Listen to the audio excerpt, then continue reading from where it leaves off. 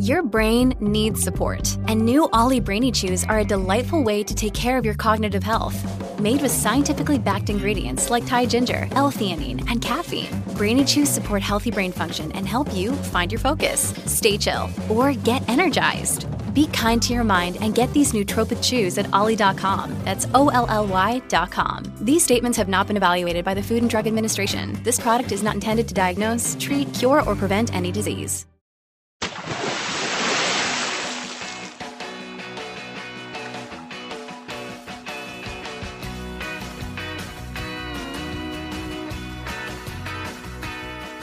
Hey everybody, thanks for tuning in to Deep Dive, the All Music Books podcast where we speak with authors of music books, bios, history, criticism, cultural takes, and everything in between.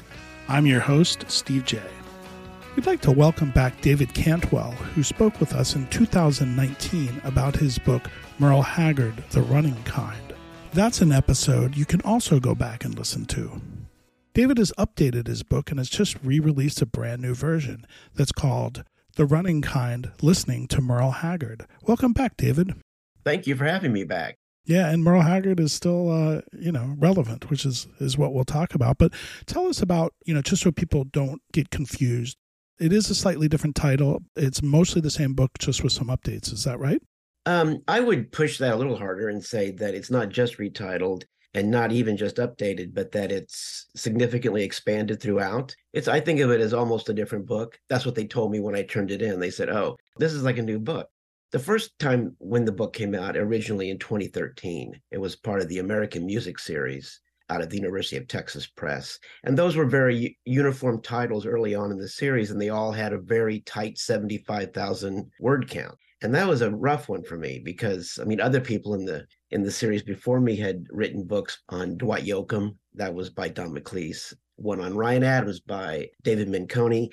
And those are much tighter, smaller careers. And Merle had been out for a half century of making records by the time my book came out. So I had to make choices, and couldn't include everything. And so almost from the beginning, I was every year around Merle's birthday on April 6th, which eventually became his death day as well. I would write my editor, Casey Cottrell at Texas, and say, if we can ever expand that. I felt like I left out so much the first time around. There's so many things I would like to include. And plus, Merle just kept putting out albums in the last years of his life as well. And so eventually, to my surprise, Casey said, let's do it. What would you put in? And so the new version of the book is not only significantly longer, it's in hardback, it has an index, it has a bibliography. But the real big additions are that every chapter but the first 5 are significantly longer. There are, in addition to that, 5 new chapters. Wow. I was able to add stuff that hadn't even happened yet when I wrote the book the first time. And then I was also able to expand on stuff that I had given short shrift the first time around for space reasons. Well, I will have to go back and read it, as I thought it was an updated version. And I love this book, and I learned a ton about listening to Merle Haggard, who will talk about how influential he was. But your book was published before Merle's death, correct? The first one? Yeah, 2013, and he died in 2016. Right. So you cover Haggard's death and his afterlife as an icon of both old school and modern country music. And although it's always been a broad genre, country music continues to rapidly change. So I'm curious how country music and new country musicians, if their take on Merle has changed at all. Yeah, I don't know how to put this. I would say, like the most important modern country artists in terms of, like post rock and roll era, the most important country artists would be Merle, Dolly, I'd throw in Johnny Cash and Willie Nelson. And I think in all of their cases, Dolly and Willie still with us, Johnny and Merle both gone, I don't see a lot of use of them as a resource in current music. I'm particularly focused here when I say on what gets played on mainstream country radio. It's a slightly different case if we expand that out into more retro acts or to Americana acts. I keep waiting for the Merle Haggard tribute albums to come out. There have been a couple. One really good one was by Bonnie Prince Billy. Not exactly a country artist, but that's an absolutely lovely record. Just before Merle died, the country singer Susie Boggess came out with an excellent Haggard tribute. this is part of what I wanted to update in the book as well, was that in both the Bonnie Prince Billy and the Boggess case, they are really drawing from the last half of Merle's career, songs from the 80s mostly. And so that's been one shift. When people do turn to his music now, they are drawing from the stuff that he was recording in the 80s when he was already a legend. It tends to be poppier. It tends to be more focused on romance and broken hearts than the more class-related earlier music, right? For the most part, I would have to say I'm disappointed that his music is not picked up and used more. I think it still has a lot of use left in it. If people want to update it, I keep waiting for, like, for example, the one that I'm kind of stunned has not done any significant Merle Haggard project is Sturgill Simpson. Right in his wheelhouse. They became good friends near the end of Merle's life. They even wrote a song together, and Simpson has recorded it on his most recent bluegrass record. But beyond that, I'm sort of stunned that he hasn't played Haggard songs more in concert, hasn't put out a full-fledged tribute album. One more thing I'd add here is that when newer artists are turning to Haggard songs and recording them, not in Merle style, but in their own styles, their modern styles, which is what has to happen if Merle's music is going to continue to be a resource. It's almost always women who have really been doing the turning lately. Miranda Lambert is the one that, she has consistently sung Merle songs and Merle associated songs in her concerts for years, even when he was alive, but she's continued to do that in the years since. She does a great version of Misery and Gin, for example. Tonight I need that woman again. What I'd give for my baby to just walk in.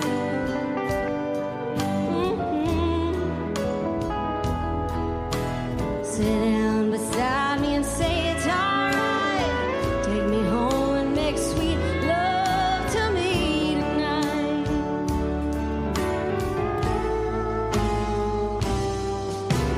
Here I am again, mixing misery and gin, sitting with all my friends and talking. Her group, the Pistol Annies, they did an excellent version of If We Make It Through December on their most recent Christmas album. Phoebe Bridgers also did that song recently. Not exactly a country artist, but Americana adjacent artist. So I don't know. I sort of am always expecting someone to come out with the big Merle tribute, but it hasn't happened yet. Willie Nelson supposedly has one in the can.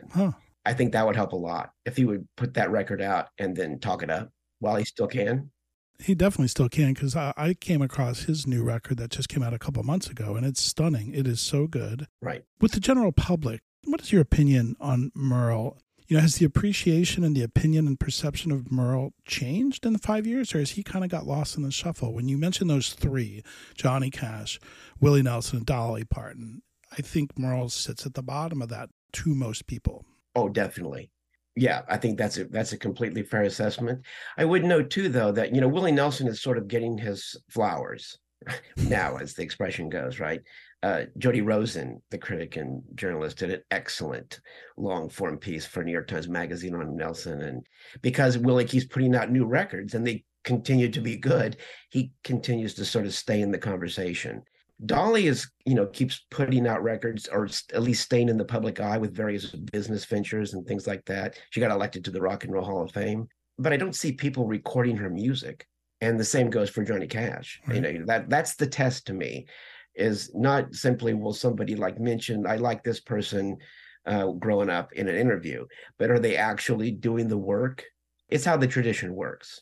Right. Merle is the best example of this. In his own career, he resurrected Jimmie Rodgers, the father of country music, by doing a tribute album to him, and doing it in the sound of 1970, not trying to go back and make it sound like the 20s. He updated that sound to be used in the world that he was recording it in. And then later on, he did a Bob Wills tribute, and he did a Elvis Presley tribute, and he recorded 1 million Lefty Frizzell songs.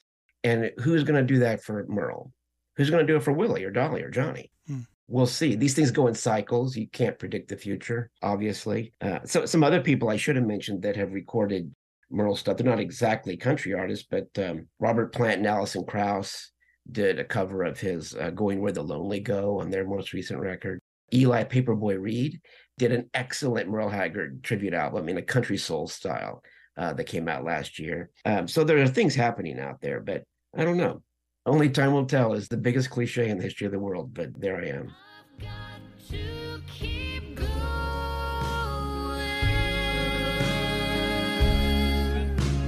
traveling down this lonesome road. I'll be rolling with the flow, going where the lonely go.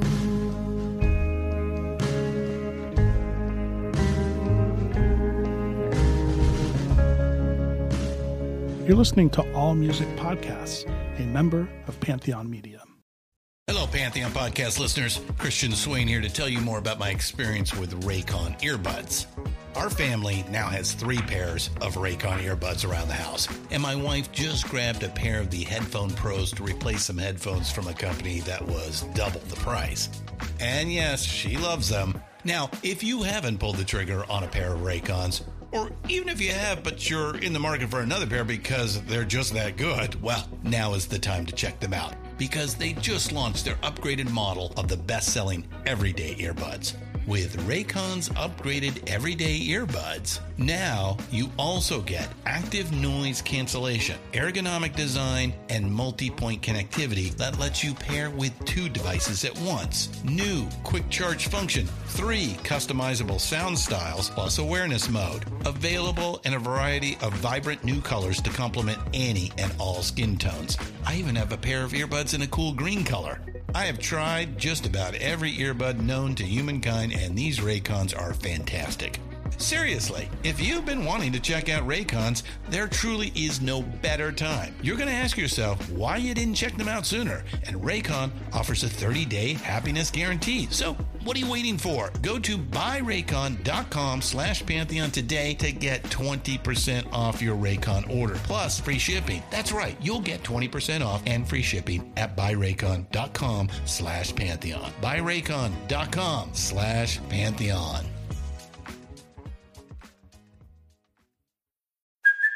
Hey, it's Kaylee Cuoco for Priceline. Ready to go to your happy place for a happy price? Well, why didn't you say so? Just download the Priceline app right now and save up to 60% on hotels. So whether it's Cousin Kevin's Kazoo Concert in Kansas City, go Kevin, or Becky's Bachelorette Bash in Bermuda, you never have to miss a trip ever again. So download the Priceline app today. Your savings are waiting. Go to your happy place for a happy price. Go to your happy price, Priceline. We're speaking with David Cantwell, the author of a couple of Merle Haggard books. The newly updated one is called The Running Kind, Listening to Merle Haggard. You have a fantastic YouTube channel dedicated to this. I wondered if you'd be interested playing a little game and just give me something that pops into your mind when I mention these covers, you know, what you like about it or why it's special, or the ones that I've chosen. I chose because they're great, but I also chose it to represent how diverse they are. Are you game? Sure. Yes, definitely. All right. So this band always gets a little bit of heat, in my opinion, unfairly. But Lynyrd Skynyrd, Honky Tonk Nighttime Man.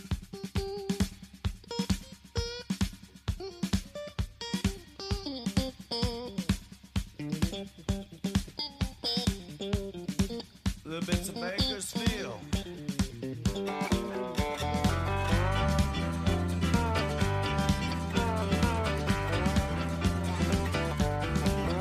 I'm a honky-tonk nighttime man. I can't stand no light. I'm a honky-tonk nighttime man. I can't stand no light. Yeah, that's a fantastic recording. You know, I don't say this very often, but I think Skinner's version is better than Merle's. Oh, boy. It certainly cooks more. It's interesting that Skinner has sort of been pegged by that one song, Sweet Home Alabama, right? And mostly negatively, I think. In the same way that Merle has been pegged mostly negatively by Okie from Muskogee, Mm-hmm. with the Doing It No Favors Fight Inside of Me that followed. So it's interesting that Van Zandt, because they have that similarity, Van Zandt is such a Merle Haggard fan. And I was so glad that they recorded that. He gets at the honky-tonk nighttime man, and it also illustrates the connection. And this is one of the things I expand upon more in the new version of the book. It gets on that connection between Merle and Southern rock. Merle's music is one of the sources for the outlaw country music that comes later, but also for Southern rock. He's a prime source. He was somebody who was already sort of making Southern rock and country rock in the late 60s before those things were entirely identified even as genres. Yeah, and that's on their final album, sadly, Street Survivors. And I think Steve Gaines probably, it sounds to me like he probably had a lot to do with that song as well as Ronnie, because he kind of changed the band. It would have been interesting to see where they went, but, it didn't work. How about Elvis Costello, Tonight the Bottle Let Me Down, which is probably in my top 2 or 3 favorite Elvis records. Are you kidding? No, I love that record. You mean Tonight the Bottle or the album Almost Blue? Almost Blue, right. Wow. I used to consider myself, Elvis Costello was my guy, right? He was my favorite until I discovered George Jones through Elvis Costello. And this album, Almost Blue, I always really didn't like the Almost Blue album, even though it led me back to the country music I'd grown up with. I didn't think it was a very good record. I still don't think it's a very good record. It's interesting, though, because though I don't think it's very good as a country record, I do think it was a tremendously consequential album. So much of the roots rock that happens in the 1980s on college radio comes directly from that record. Interesting. He legitimized country music for so many people, including myself, I have to say. And then that gets us to the alternative country moment of the late 80s and early 90s, too. I think it all goes back to Almost Blue.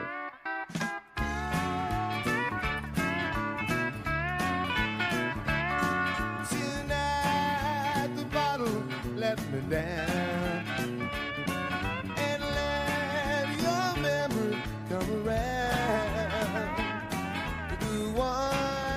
As for the album itself, though, like I say, I've never been really impressed by it. I always thought it was odd. I think this would have fixed the record in my mind. He sought out Billy Sherrill, who was George Jones's producer, to produce the record. And they go to Nashville, and then they make a record that is not a Billy Sherrill record. I wish Costello had gone down there and just done a Billy Sherrill record with Sherrill and Sherrill's studio musicians instead of trying to use the Attractions. I think that would have been very, very interesting. That would have been closer to how he treated his tribute projects later on, like when he works with Burt Bacharach and things like that, or when he works with the Roots. All these other projects that Costello has had, he tends to kind of meet the collaborator on their terms, right, which I think is very interesting. He did that over and over again. But with this first time out with Sherrill, it's almost like he's doing the opposite. He's kind of pulling Sherrill in their rock direction a little bit, and it just doesn't work for me. My favorite part of the Tonight the Bottle Let Me Down, though, his cover of Merle's song on that is Steve Naive's piano part on that is really excellent. Yeah, if memory serves, Billy Sherrill did a lot of orchestration. Isn't that right? Sometimes. That's how he's sort of been pegged, is he put a lot of strings on stuff and a lot of backing vocals. But by the time he's working with Costello, his records with George Jones and others have mostly moved away from that. But of course, he still could have used it. And Costello's used strings before. That could have made the record awesome as well. Mm-hmm. Well, I'll agree with you that it's not a very good record. It's a great record. But anyway, I love that record. I love that distinction. That's a good one. One of the ones that's probably covered the most is Today I Started Loving You Again. But I have to admit, I'd never heard the version that's on your YouTube playlist, which is by Bobby Blue Bland. Yeah. It's incredible. It is incredible. And that's a song that, as I say in the book, it's a song that it's a song that really can't be destroyed.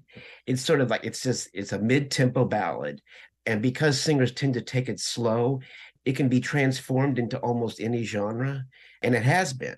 There's that hard R&B bluesy version of Bobby Blue Bland's, which, yeah, that's one of the very, very best versions of that song. The song's been recorded over 100 times. Right. Through the decades, and consistently Eli Paperboy Reed does an excellent version of it. I don't know a bad version of it. There are some that are better than others, but they're all just really, really striking. I think it's a song that, Merle sort of stumbled across that in the late 60s wrote it when he and Bonnie Owens were going through a tough time together, his wife at the time. It sort of set him on a path to write all kinds of other similarly mid-tempo ballads that are some of his best songs ever. Everybody's Had the Blues, Every Fool Has a Rainbow. There's a lot. I'm not going to be able to pull them up out of my foggy brain at the moment, but he began to specialize in that particular kind of song. Right. Many of them have been covered, and they're just lovely. But you're right that Bland's version of that, Bobby Bland, if people don't know his stuff, he's like top 5 singers of all time for me. And that's a particularly strong moment. His classic recordings were in the early to mid 60s. This is a mid 70s recording, and it is him in all his powers. And he completely sort of reinvents the song with the horns and the groove.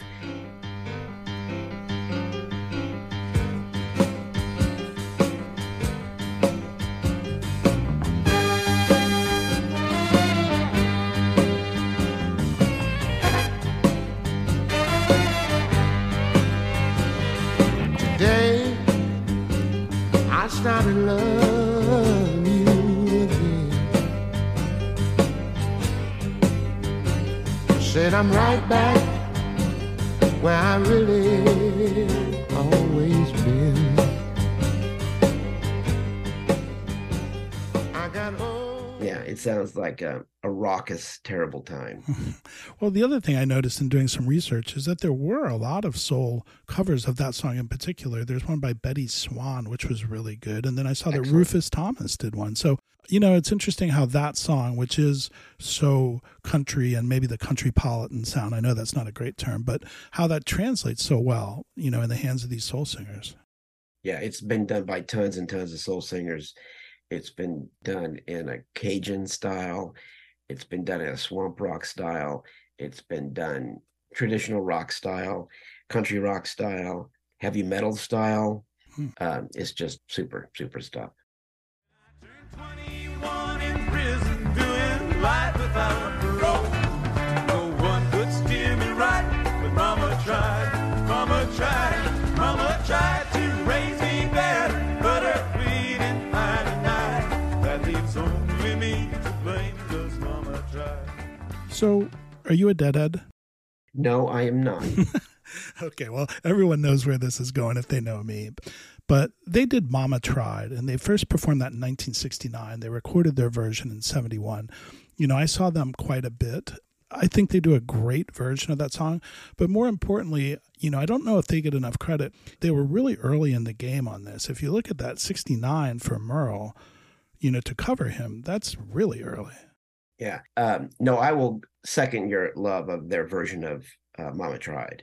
It's really first rate. I'm not a deadhead, but I understand that was kind of a staple of their sets for a long time. But one of the first times they did it was at Woodstock.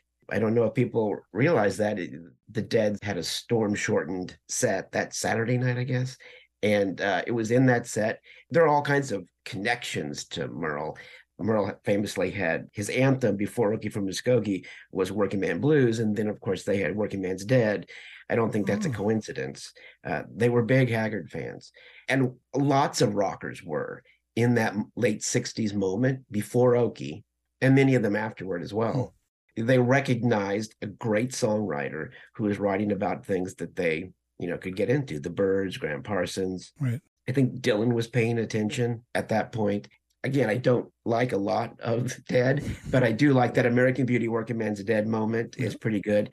And at some point after that, the Grateful Dead and the Beach Boys together do a version of Okie from Muskogee that is one of the best covers of that I've ever heard. Wow. It's a live version, really remarkable. I always wonder, because like Mike Love is surely singing it sincerely and earnestly.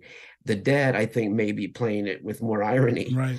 And which is how that song has gone. Different people embrace it in different ways, but everybody agrees that it's catchy as hell and a fun party starter. I don't think I know that one. I'll have to go back and listen to that one. You're listening to All Music Podcasts, a member of Pantheon Media. We're speaking with David Cantwell, the author of a couple of Merle Haggard books. The newly updated one is called The Running Kind, listening to Merle Haggard. You know, in doing the research for this, you know, you talked about that kind of connection, you know, inherent or planned, whatever. And one of the ones that I found, probably my favorite musician of the last at least 5 years anyway, Jason Isbell. And I found a live version of Sing Me Back Home, and it is amazing. Have you heard that one? Yes, I have. It is, you're right, it is amazing. Isbell, by the way, is one of those people like Sturgill Simpson that I sort of keep thinking, why don't they record more Haggard stuff? And this is one of the things too that I would have to sort of say about whether Haggard's work is going to continue to be relevant. We're kind of in a moment where we should be, I think, and Isbell has foregrounded all these kinds of issues in his own work. You know, we need to be recognizing artists of color in country music, and we need to be foregrounding women in country music. And maybe the time for a Merle Haggard revival is that's not the moment, right? It's like that's not what we need right now. We need people covering Charlie Pride or recognizing all of the little known Black country acts who didn't ever even get on the radio because of the racism of the country music industry. Right. So I don't knock Isbell as much as I knock Simpson for that omission, but you are exactly right that is an absolutely wonderful version of Sing Me Back Home. It's a song that I think scares a lot of people because it's so weighty. It has such gravitas. Definitely. It's such a great artistic achievement. And maybe this is a good way to, you know, sort of end this discussion is what I'm trying to do in the book, particularly even more so in this new version of the book, is to remind that Merle Haggard was an artist.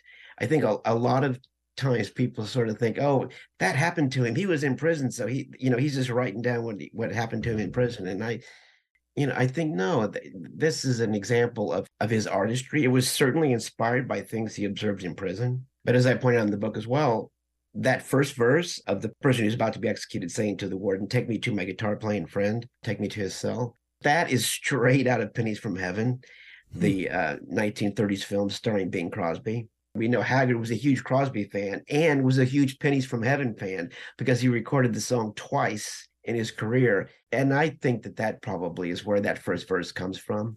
It's not that someone came to his cell and asked him to sing a song. It's that he loved that movie and connected it to the things he had seen, like choirs coming in and singing for people. And it's those sorts of choices, the ability to have an imagination and to construct something and not just take dictation on your life, that I really am always trying to emphasize when we talk about Haggard's music.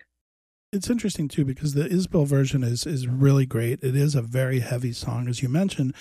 But, in doing a research on that, because I hadn't seen it, that was an encore where he was supposed to co-headline with Haggard, and Haggard died a few weeks before the show. So, oh, I didn't know that. Yeah, it's just like a 3-week difference between that show and then Haggard's death. And now, if you go back and listen to it, it's a beautiful version. And I heard him tell the warden just before he reached my cell, "Let my guitar playing friend do my request.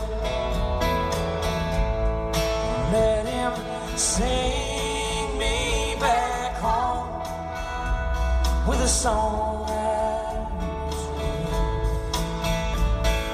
make my own memory." Everyone should check out the channel. It's called Great Merle Haggard Covers by David Cantwell. It's on YouTube. It's a ton of fun. People could do this all day and night at parties, and you wouldn't run out of choices. Yeah, that's a list I keep adding to. But I will note you sort of pushed back a little earlier when you said that, look at all these great covers you have on this list about his legacy, but almost all of them are older artists, right? They're not current artists, and they're certainly not current country stars of the radio variety. Right. And so I'm waiting for that to happen. But you are so right that Haggard really began to be covered most intensely. This is one of the things I've added to the new edition of the book in 1968, when dozens of people latched on to country stars, but specifically latched on and just started covering all of his songs and having hits with them themselves sometimes. Conway Twitty did, Charlie Pride did, Hank Jr. did. I think that list is around 50 or 60 songs now, and it'll be over 100 someday. Well, it's awesome. And lastly, as everything changes, and you mentioned some of the things that you've explored in the book newly, and You know, the cover of your book changed also, and I love the first one. As you mentioned, it was maybe more templated, but the new one is really beautiful too. So I just wanted to congratulate both you and the designers who worked on it, because I find it quite a visual, fitting testimony to your update. The first one has the American flag, where the stripes of the flag are like railroad tracks. I love that one. I have a huge poster of that in my house here, and that was designed by Lindsay Starr. The new one, which is more of a formal portrait of Merle, was designed by Alex Camlin. And yeah, it's really, really good. They're both excellent versions. I wouldn't call it an upgrade, but it probably is more appropriate for this new version of the book. Well, David Cantwell, it's always a pleasure to talk to you. I hope the book does well. It's been a great conversation. And I think, whichever book you buy the new one, but whichever book you buy of David's on Merle Haggard, I think people would really, really learn a lot and also learn to appreciate his music. Well, I second that. Thank you so much. If you would like to buy this book, please go to allmusicbooks.com and you can buy it through our site.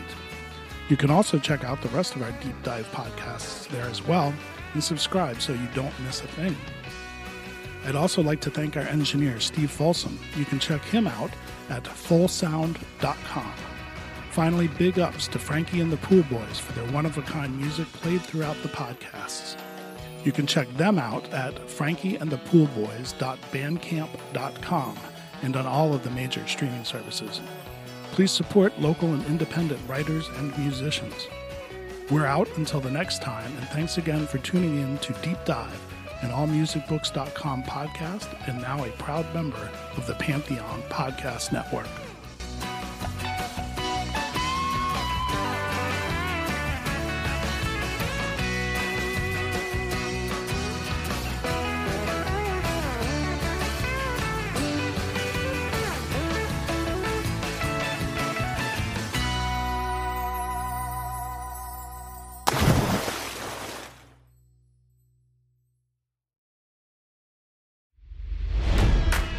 It's NFL draft season, and that means it's time to start thinking about fantasy football. FantasyPoints.com features industry-leading experts and prognosticators using proprietary hand-charted data to help you score more fantasy points. FantasyPoints.com is the place to go for whatever kind of fantasy football you play. Whether you play fantasy football, daily fantasy sports, or do a little bit of everything, Fantasy Points has the meticulously researched content to guide you to victory. And why wait for the fall? Fantasy Points also covers the new spring football league, the UFL. Join the guru, John Hansen, Scott Barrett, Joe Dolan, and other massive names in the fantasy football universe with an exclusive offer. Use code Pantheon for 15% off any Fantasy Points package, including the all-in package, with access to every article, tool, and data nugget that Fantasy Points has to offer. That's FantasyPoints.com and code Pantheon for 15% off at Fantasy Points. FantasyPoints.com, code Pantheon. Score more fantasy points.